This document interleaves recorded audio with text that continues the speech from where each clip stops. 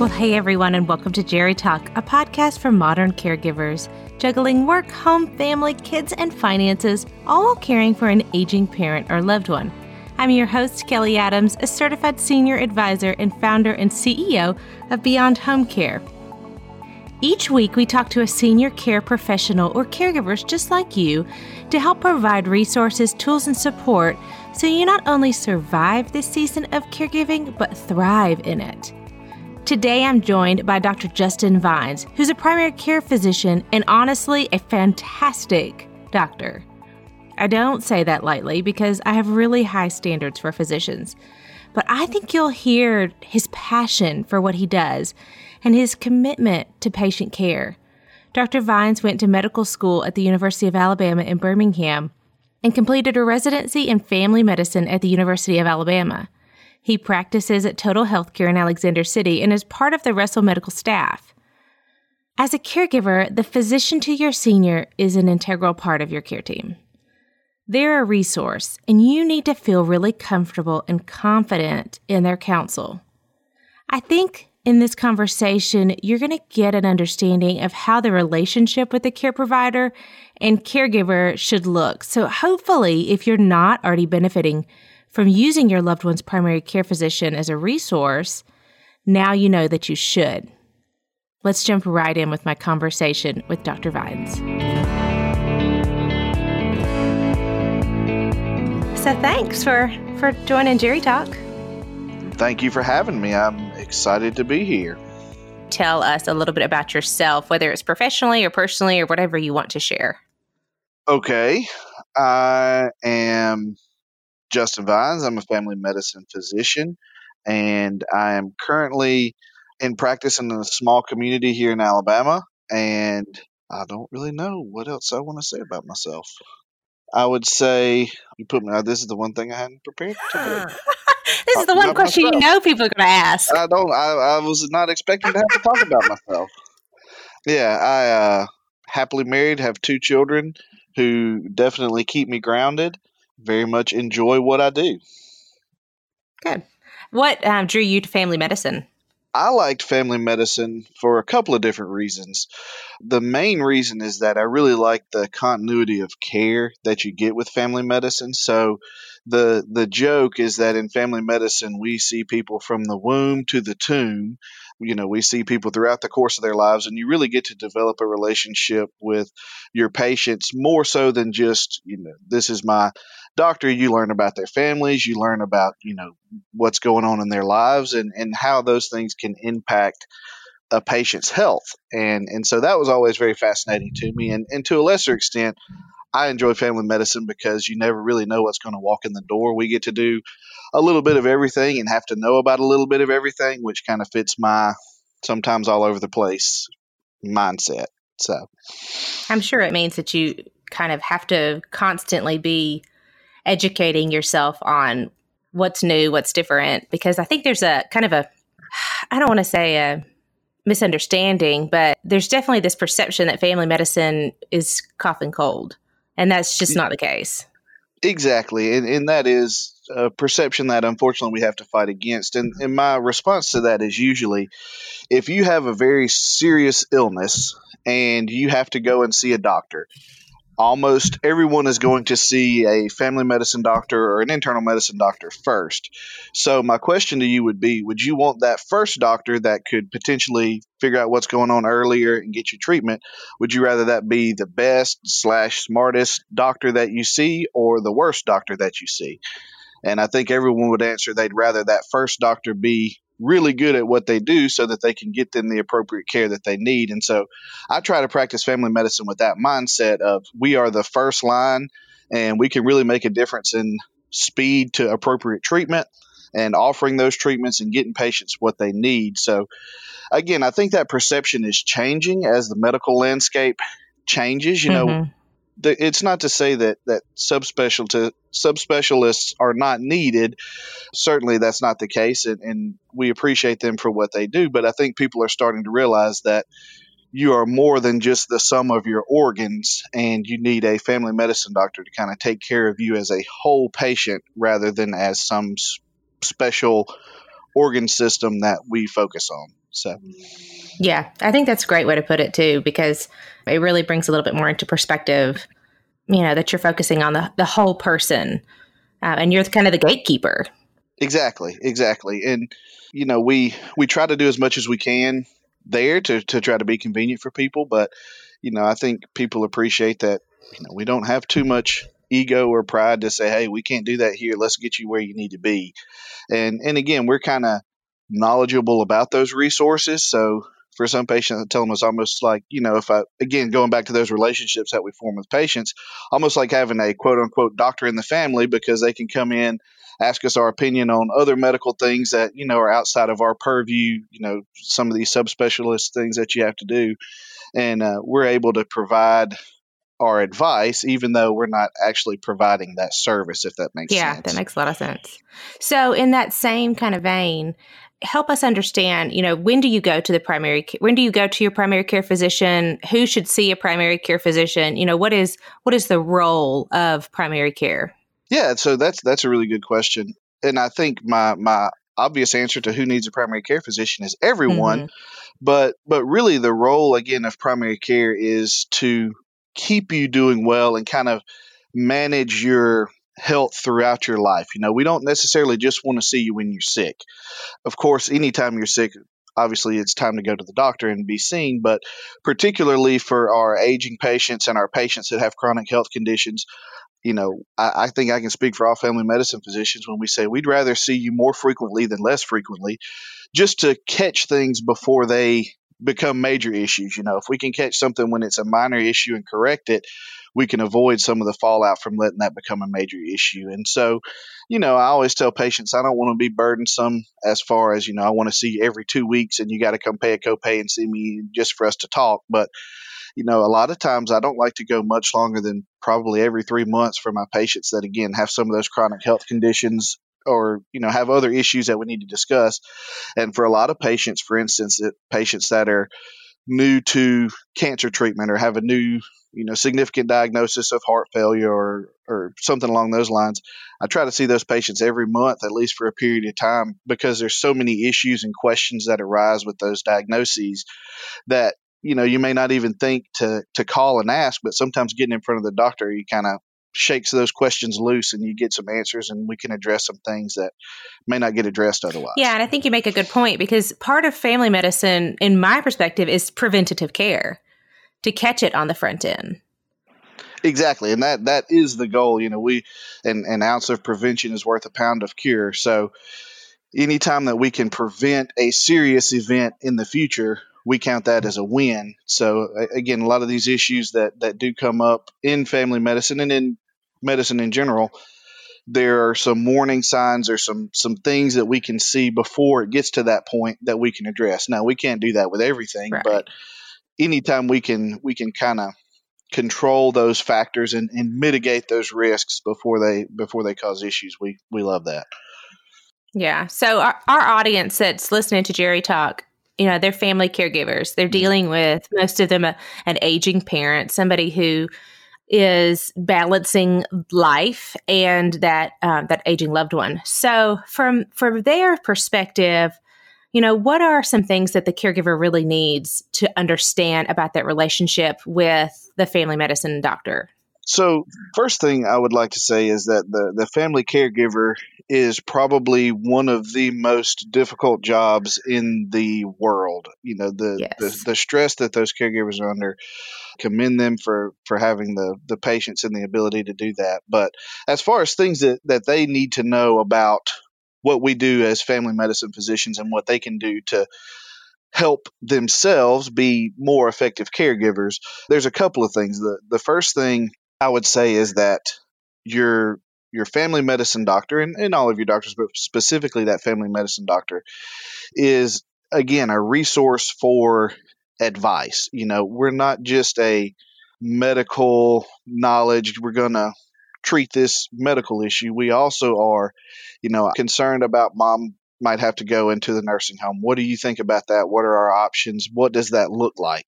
And because we are part of the healthcare field, even if it's not directly related to some medicine we can provide or some procedure we can perform, just having someone that's kind of knowledgeable about those aspects of medicine that you can sit down and have an honest conversation with from someone that's a third party. Anytime that you're discussing these very sensitive, very difficult matters about your family, it's really hard to have those conversations with other family members or other friends, because everyone may or may not have kind of a stake in what happens. So sometimes as family medicine physicians, we really try to take the role of the impartial observer and kind of provide enough information for you to make an informed decision as the caregiver, but try to provide kind of information about both sides of the issue, or what we can do to, try to help make your decision-making process better. The other thing that I would say about what caregivers need to know about family medicine is that it's okay to call and talk or let us know something, even if the person that you're caring for isn't there. Some people seem kind of concerned by, I don't really want to upset them by letting them calling or talking about, my mom or my dad when they're not here. But that actually helps us kind of know the real picture, because it's hard to talk about, hey, her dementia is getting worse in front of your mother or your aunt or whoever it may be that you're taking care of. That's a difficult conversation to have with them in the room. Or they're concerned about them driving still, or, Yes. Any of those kind of sensitive concerns, it's okay to kind of let us know that without coming in with the person that you're caring for. Yeah. So I guess my overall point would be that especially a family medicine physician, again, because of that relationship that we form, we're a resource for the caregiver as much as for the person receiving care. That we're there for you. And I think I can, again, speak for family medicine physicians when we see the struggles that you go through, and we want to help in any way that we can. Again, not just providing medicine or medical care for the person that you're caring for. Yeah, I like that. I think that, one of the main reasons I wanted to have you on was to kind of demystify our roles with our physicians. Sometimes I feel like people don't want to ask questions, or they don't want to impose, or, they put their physicians on pedestals. And not that we should not. I mean, you guys went through a lot of school and you are incredibly intelligent people, but at the same time, you are people. And especially as a family medicine physician, you're part of the care team. And so I want my clients to understand that you're a trusted ally, and they should find a physician that they feel that comfortable with, that partnership is really important. Yes, I think that's a fantastic point. And I think that word is kind of the word that I want to emphasize there, is it is a partnership. It's not my job as a physician to tell you what you should and shouldn't do. That's not what physicians should do. That's a very, patronizing way to be. My job as a physician is to provide you with the knowledge and expertise that I have, gained through experience and through school and everything else, so that you can make an informed decision about what needs to happen. Ultimately, it's the patient, or in the case of a patient that's not capable of making those decisions, the caregiver's responsibility, and it's their health, and they're the one that's going to have to make that decision and live with that decision. So it's, I take my role very seriously in that I try not to say this is what you should do, but it is a partnership where I bring that level of knowledge or expertise, so that, with the patient or the caregiver's knowledge of what their life circumstances are like and what their beliefs are, we can make a decision that is going to be satisfactory. Yeah. And we talk on this show a lot about, knowledge is power, and we want to gain as much information as possible so we can make educated decisions. It's not that we have to act on every single thing, or it's not that, there's a right or wrong answer, but having all of the information, not tiptoeing around these sensitive topics. Although, some of them are sad, we've talked about that before. Some of these topics are sad, but let's not pretend that they don't happen. Let's not pretend that they don't affect us, or they affect the person that we love. I think it's important to just be honest and have all the information that you need. And so that partnership is really crucial. I agree. And a phrase that gets used in medicine sometimes is you prepare for the worst, but you hope for the best. Hmm. You can be prepared and kind of discuss these sad or, outcomes that we certainly don't want to have, while still, hoping and praying that there's going to be a better outcome that comes, because there are. I mean, we don't always have the worst outcome, but For sure. it's one of those things where you want that knowledge of what's the realistic possibility of this outcome, so that you can be prepared and you can kind of know what it's going to look like. And so, again, I agree. I think that's a great line. Knowledge is power in everything, but particularly in medicine and care of our aging population, because we're learning more and more, with the change in the demographics of the United States. There's actually been just a boom of research and medical studies that have started to take place in the aging population, just because there's more of an aging population now than there has ever been in the United States. And so there's new information coming out seemingly every week on what the best practices are and what the guidelines are. So, we have to work to stay abreast of those things, and that's our job, to disseminate that information to the people that need it. Yeah. And I think that for a lot of caregivers, that can be really overwhelming with all of that new information that's out. But, again, utilizing your resources and that partnership with that physician, find somebody who you feel really comfortable with, who mom and dad feel really comfortable with, and that you can ask those tough questions to, or, see, hey, I just saw that there's this medicine that has a whatever warning that's going on an infomercial right now. Is this real? Is it not? Yeah, we get those a lot, and that's Yeah. okay. That's we have access now to more information than we've ever had in the history of the world, and medicine has had to adapt to that, just like every other aspect of our life has had to adapt to that. So it's an evolving process of managing all because I can get on, you can get on the internet and you can find pretty much a website to agree with anything that you Oh, think, yeah. whether that's right, wrong, or crazy.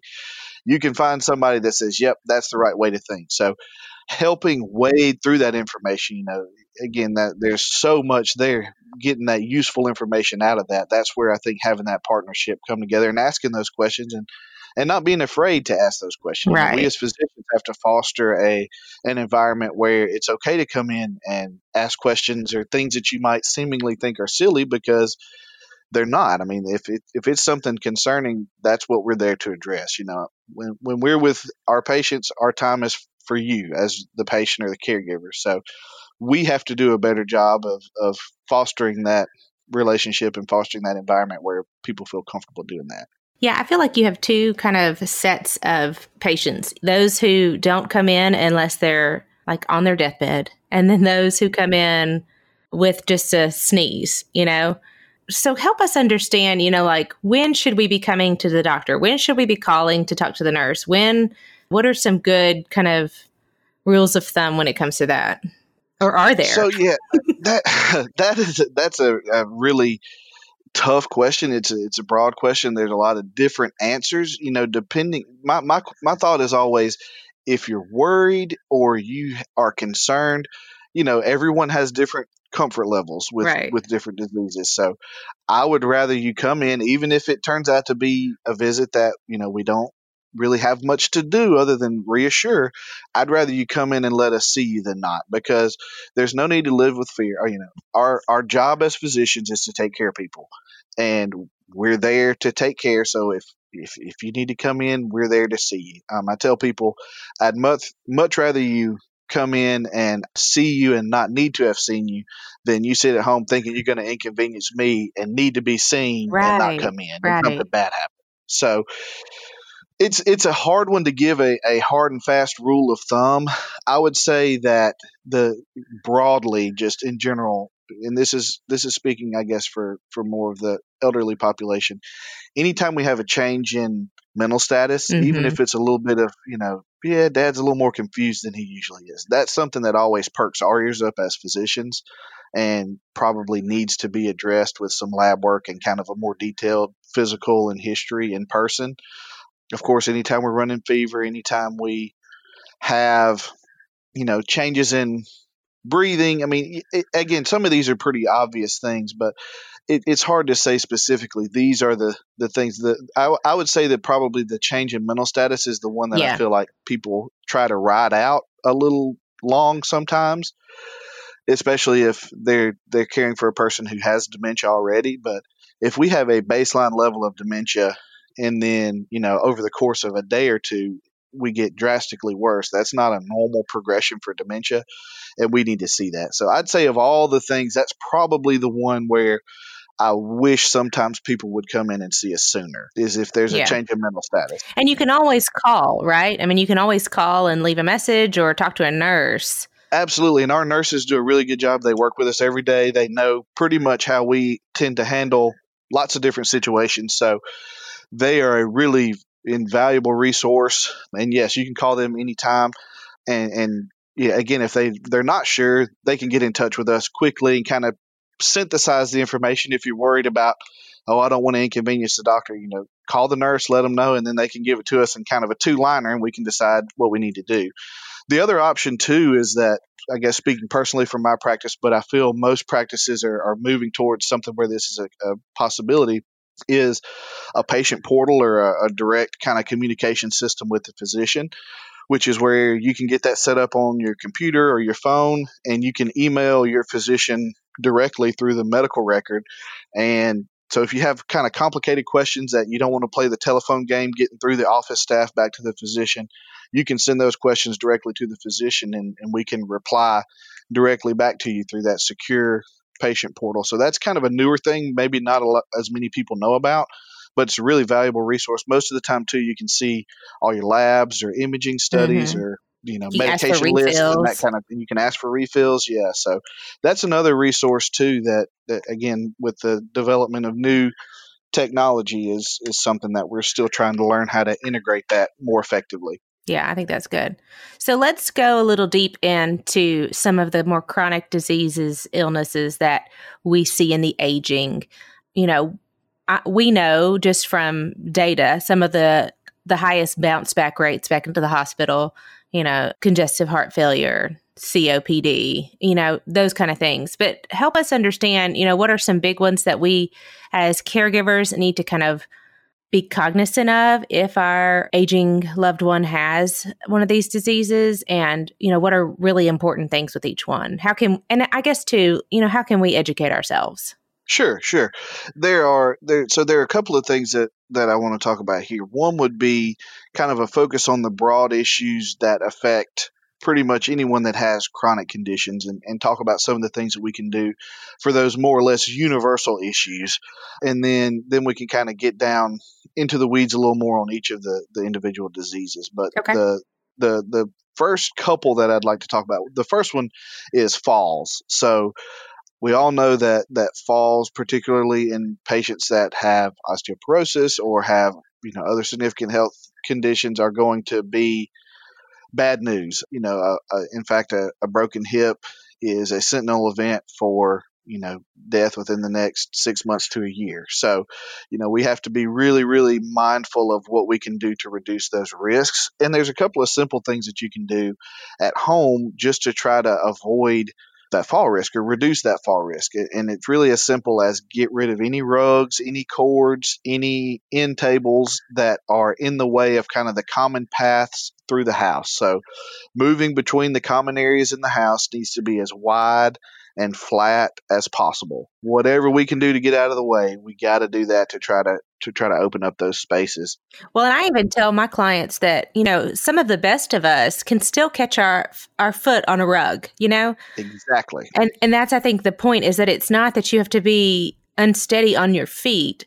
It's that as we age and as we injure ourselves or get sick, that progression is very different on an older person than it is on a young 30-year-old or a healthy 30-year-old, I guess. Exactly. When we're younger, we have lots of reserve or physical reserve, as we call it. So you get sick and you've got plenty of reserve you can pull from. That's why we see kids that, get the flu or get the stomach bug, and then they're back at it 100% the next day. And, even as parents, we think, my goodness, how are they able to do that? Well, they have more reserve than we do.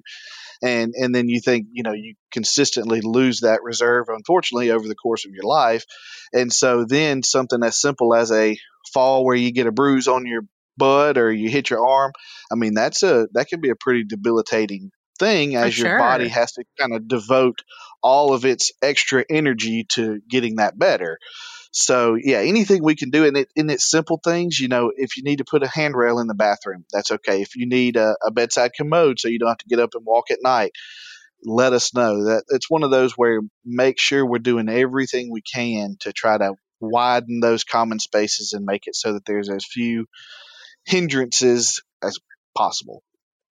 I like that. I recently assessed a client and was trying to understand how she was getting up and down from the toilet, and mainly because she was having some transfer problems. And she starts to go into this whole thing about how she has to put her elbow on this on the counter, and then she has to like scoot, and I started thinking, we have just increased the probability for you to injure yourself by like 1,000%. We really just need a raised toilet seat with handrails. And those Exactly. are so cheap and easy to get, and that dramatically decreases the risk for an injury. Yes, and I think that's something again where we don't necessarily we kind of take it for granted. I think sometimes, Yeah. so sometimes it helps to kind of step back and say, well, how are you doing? Like you did in this situation. How are you getting up from the toilet? How are you getting to your bedroom? Or what's the process for you to go get something to eat in the morning when you're hungry? Mm-hmm. And realizing, well, I've got to climb on this step stool to get up to this top shelf in my kitchen to get my cereal, or crazy things like that can kind of jump off the page, and they're really easy fixes sometimes. So just thinking about that process of, you don't have the same reflexes you had when you were younger. You don't have the same ability to recover from a stumble. So what are literally the stumbling blocks that are keeping us from reducing our fall risk? Falls, big thing. Another thing that we see often are dietary issues, whether that be we want to lose weight, we want to gain weight, we have a special diet that we need to be on because of our heart failure, or we're on dialysis. There's lots of different diet related issues. And so I don't want to go into the details of every single diet and what has to happen. I just wanted to focus on a few things. One is, oftentimes as we age, we lose weight. People worry. That's one of the most common issues I see is people come in and they're worried because, mom or dad is losing weight. And sometimes, we get into that conversation and we're still trying to eat and this is going to sound bad as a physician saying this, but we're trying to eat a quote unquote healthy diet still, and as we're losing weight. And so I sometimes we have the conversation of, it's okay to not eat as healthy. We don't want to eat just junk all the time, but if you want some ice cream before bed, go for it. It's okay to have those extra calories that you get from things that you really enjoy if we're worried about losing weight. And so having that kind of change of mindset of, it's okay to kind of relax some of those dietary restrictions at some point is I guess an interesting conversation to have. And I probably shouldn't be saying that because people are going to have all sorts of crazy blood sugars and everything else. But it's one of those things where it's okay to not follow the rules to the T. Again, that's where it helps having someone you can talk to, a physician, to say, yeah, that's okay. We can back off of that a little. Yeah. Well, and some of it's quality of life. Exactly. And I think that's, my grandmother is 90. She'll be 93 next month. And every time I see her, she asks me for a milkshake, but she's borderline diabetic. And my mother says, don't you dare bring her a milkshake. And I'm thinking, let the 93-year-old lady have a milkshake. Yeah. Like, I mean, and I'm sure my mom's going to hear this and give me hell about it. But, but at the same time, I can think of as, especially, myself, I have a sweet tooth. And so, if I get to be in the ripe old age in my 90s, I had better be able to have my chocolate. And the thing is, too, you have to think, if you are, for instance, for me or for you, if we get a craving for something, we get up and go to the store and get it. Well, your 93-year-old grandmother probably doesn't have that capability to do that. So they just kind of have to sit there craving whatever this thing is, and, really with no ability to satisfy that craving. So, yeah, that's the whole gist of it is, we don't want to go hog wild and just eat whatever, whenever, if we need to be on a renal diet or we need to be, controlling our fluid intake because of heart failure. But at the same time, we want to let people enjoy the things that they enjoy, just like we do. That we don't sacrifice quality of life for quantity of life. Yeah, and I think the other point that to help bring this home for you so that you don't get a whole bunch of crazy calls is that we're also talking about seniors. We're talking about, 65 plus too. Right. So if you're 40 and you're supposed to be on a diabetic diet, let's not go crazy. Yeah, exactly. Don't go crazy. And again, even if you are, there are going to be times. I mean, I guess this is not something I necessarily intended to talk about, but if you are 40 and you do have that kind of cheat day or whatever, it's okay to tell your doctor that. Yes. As doctors, we're not there. I try to tell patients, I'm not here to pass judgment. I'm not here to tell you what's right and wrong. So I always, for instance, the big things are diet. If someone's not following a diet, it's okay to tell me. I'm not going to fuss about you not following your diet. I just need to know. Well, because you're also going to run an A1C and be able to tell. Exactly.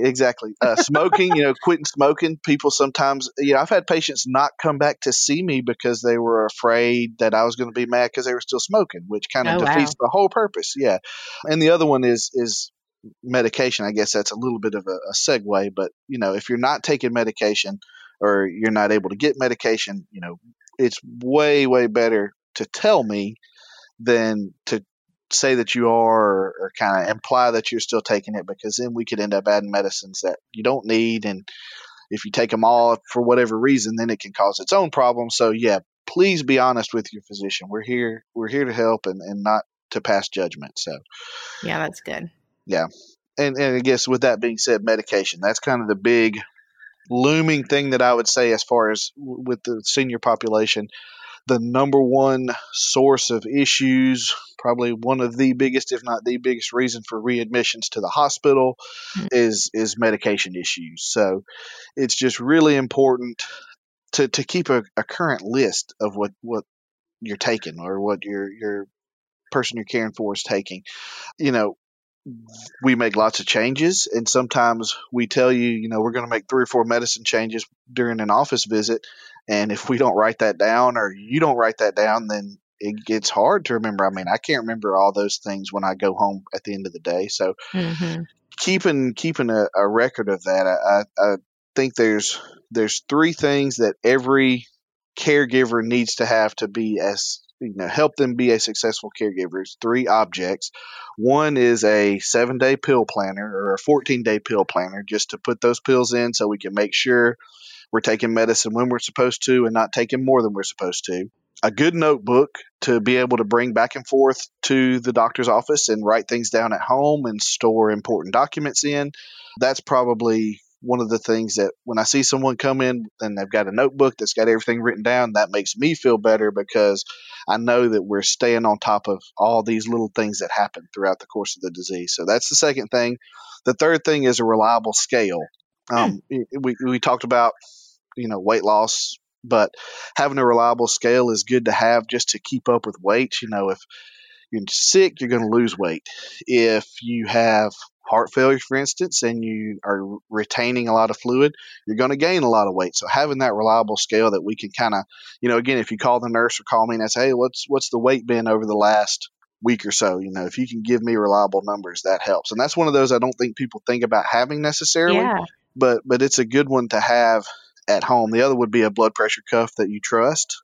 So I said 3 and then I gave you 4, but a blood pressure cuff at home would be another good one to have, because again, that's one of those questions we like to ask, and it's good to know that we've got a reliable number coming. Yeah. So yeah, that's kind of my rundown of the main things. The only other thing I'll say about medication is be careful about over-the-counter meds. Just because it's over-the-counter doesn't mean that it's safe. Mm-hmm. So, make sure you're talking, again, that's where call us, ask us, and let us tell you some more information about some of these over-the-counter meds, because they can do everything from urinary retention to uncontrolled bleeding to, acute confusion with simple medicines that we all take over the counter. So make sure that and this is in the senior population, make sure that you're letting us know if we're going to be taking over-the-counter meds so that we can help with those decisions. Yeah, and there are definitely medications that, interact even with some foods. So And that's where having that relationship helps, so that we can kind of hopefully preempt some of those questions by saying, okay, if you're taking warfarin, you eat green leafy vegetables, it's going to change how thin your blood is. And kind of talking about some of those things. Yeah, good. So most of what we've talked about is from an outpatient standpoint, seeing your physician in the office, on a regular basis kind of thing. But especially being in a rural area, I know that there are times when you cover the hospital and you may, deal with a sicker patient. So not talking about that as much, but as from a transitional care point, when somebody discharges from the hospital, what are some really good things for a caregiver to think about? Because this tends to be the area where, somebody's gotten sick, somebody's gotten hurt, and there's a lot of chaos and overwhelm for a caregiver. Yes, I agree. And I think that's a really excellent area to focus on, and a really good question, because that's kind of where the rubber meets the road, and where we see, unfortunately, a lot of people have a lot of issues, is that transition from the acute care in the hospital to outpatient care. And so my biggest thoughts there would be, number one, make sure you have that good notebook that we talked about with you at the hospital, so that you can take notes. Because when you're in the hospital, for instance, even if you are at our small rural hospital here, you will see the hospitalist, you will see the hospitalist nurse practitioner, you'll see any specialist, which typically, if you're in the hospital, you can almost count on at least one, maybe two specialists coming in. You've got the nurses coming in. You've got social work coming in if you're going to be going to a rehab facility. And so that is a ton of information from a lot of different sources. So if you can have someone there, of course, you don't necessarily have to be there all the time with your parent, but if you can have someone there that can just write those, Dr. So-and-so said this today, and keep a kind of running log of that. It really, and this is coming from my experience on that side of medicine too, not as a physician, but as a family member, even I get confused with those. Exactly. And so writing that down really helps kind of keep that information current. And then, when you come to see me in clinic and as an outpatient the next week, you won't have to try to remember, well, I can't remember exactly what Dr. So-and-so, my heart doctor, said, but it was something about this. You've got it written down, and we can go find that. It streamlines that whole process and makes sure nothing really falls through the cracks as much. Yeah, the other thing would be, again, some kind of rehashing some of the same issues, is make sure you get the medication list and ask questions before you leave the hospital. Because most of the time when you go in the hospital, there's going to be some medication changes, or you'll have a medication that you've got to take when you leave the hospital that you weren't taking before. And so use that time to ask questions. Again, I'm speaking for physicians, and I'm going to kind of reprimand physicians too. We're here to answer questions. We don't need to be rushing anybody out the door.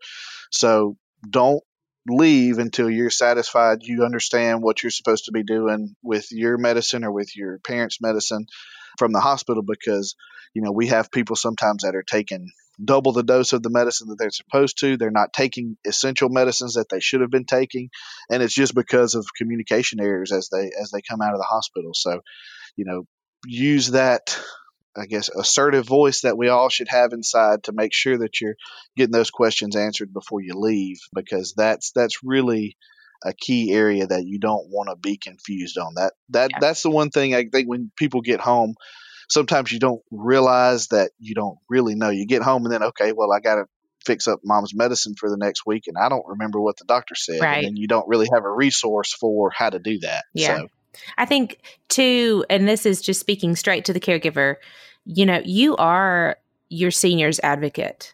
In a lot of these situations, your elderly parents or your aging loved one or whoever it is cannot advocate for themselves. And so you have got to be their advocate. If something does not sit right, if something does not sound right, if you're confused, there's nothing wrong with saying, okay, can you just dumb this down for me and explain it like I'm a 5-year-old? We have to understand these things. And I think that it's really important that you understand your role and you feel empowered by that, because you are their advocate. You're the only one. If, I remember recently my grandmother was in the hospital not too long ago, and she was actually in a rehab. And the therapists were fussing because she wouldn't do her physical therapy. And I just happened to be there that day. And I said, she's a very compliant patient. So this is out of character. This is not normal. And it made them stop and think, okay. So then they got, physician to come and check, and ended up she had pneumonia. And we had no idea. But understanding that, those slight changes, she couldn't communicate that. But I knew, as being her granddaughter, that she's always compliant. She does exactly, she thinks that, if you tell her that this is what she's supposed to do, she's going to do it. Right. And so you have to advocate for your patient. And I think really that's kind of circles all the way back to what we were talking about really at the beginning of, physicians and hospital staff are humans just like everyone else. Yes. And we're people. And I'm no more or less important than you are or than the person who cleans the hospital room. Everybody there is part of the team to take care of the patients that are there in the hospital. And you are, again, like you said, as a caregiver, you are that loved one's advocate. So, advocate that, even if you've got to confront, because people make mistakes. Right. Physicians make mistakes. Nurses make mistakes. Everybody makes mistakes, and people don't necessarily, everybody's worked a job, and people try to get off a shift and they don't want to pay attention to things the way they're supposed to. And we don't like to talk about those things, but it happens. And so making sure that you are advocating and not letting things slide, as I'd say, I think is exceedingly important. And again, nobody knows that person better than you. And so even simple things, again, like you just mentioned with your grandmother, those are valuable things. And we see those kind of things happen all the time. We don't want to ever be too big to say, oh, well, we're going to ignore that concern that you have, and that's not right. That's not how a physician should be. So yes. Well, and I think the other part of that is that there's a respectful way to advocate for your loved one, and then there's a really jerk way to do it.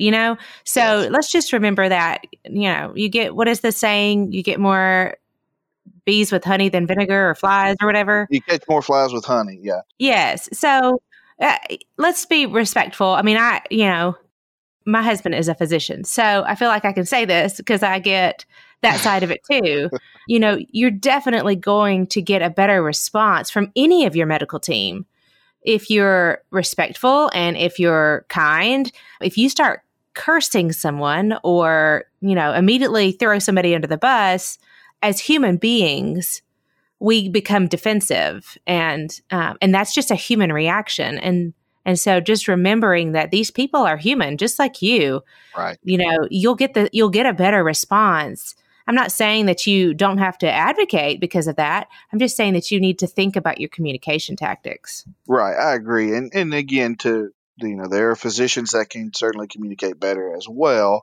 Oh, but for sure. I think the thing that I would like for everyone to remember, as physicians and caregivers included, is we're all on the same team. Nobody is an adversary. Everybody wants this person that we're caring for to get better and to be healthy and to get whatever quality of good quality of life that we can. So sometimes we may have different ideas of what that looks like, or sometimes we may have different ideas of what we need to do to get there. And it's those different spots where we kind of have to step back from both sides of the conversation and say, okay, this person's coming from a place of love and caring for this person. I'm coming from a place of love and caring for this person. So what can we do to kind of resolve these differences of opinion that we have to make sure that we're doing what we can to better the goals that this person would have wanted for themselves had they been able to make this decision. Yeah, I think that's good. Awesome. This has been great information. Is there anything else that you feel like is important to talk about that we have, we've missed? I feel like we've really covered some things that I would like to sometimes be able to tell people and haven't really had the platform to do it. So I just appreciate you having me here to discuss that. And again, I think if I boiled my whole message down to everything, it's communicate and be open in communication. And, everything works better when we can kind of communicate respectfully and all know where everyone else stands so that we can all work towards this same goal, which is helping people be better and healthier. So awesome. Yeah. We want to let everybody know what the real value is there. So awesome.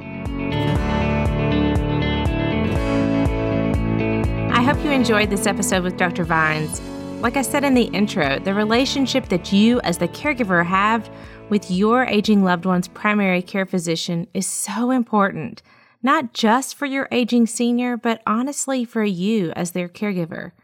You know, there's often where we need guidance and advice on medical situations that come up, and we need to feel really comfortable reaching out to professionals in our care team. Sometimes it's just nice to hear that you're asking the right questions and to get reassurance that you've done everything you're supposed to. Remember that you're your loved one's advocate, so speak up when you need to. Thanks for joining us this week and every week on Jerry Talk. Subscribe to Jerry Talk wherever you listen to podcasts and take a moment to rate and review us, especially on Apple Podcasts, to help other caregivers find this resource. If you had feedback, questions, or topics that you'd like us to cover on the program, send me an email at info@jerrycare, that's jerry.com. Join us next week for another great episode. Until then, have a great week.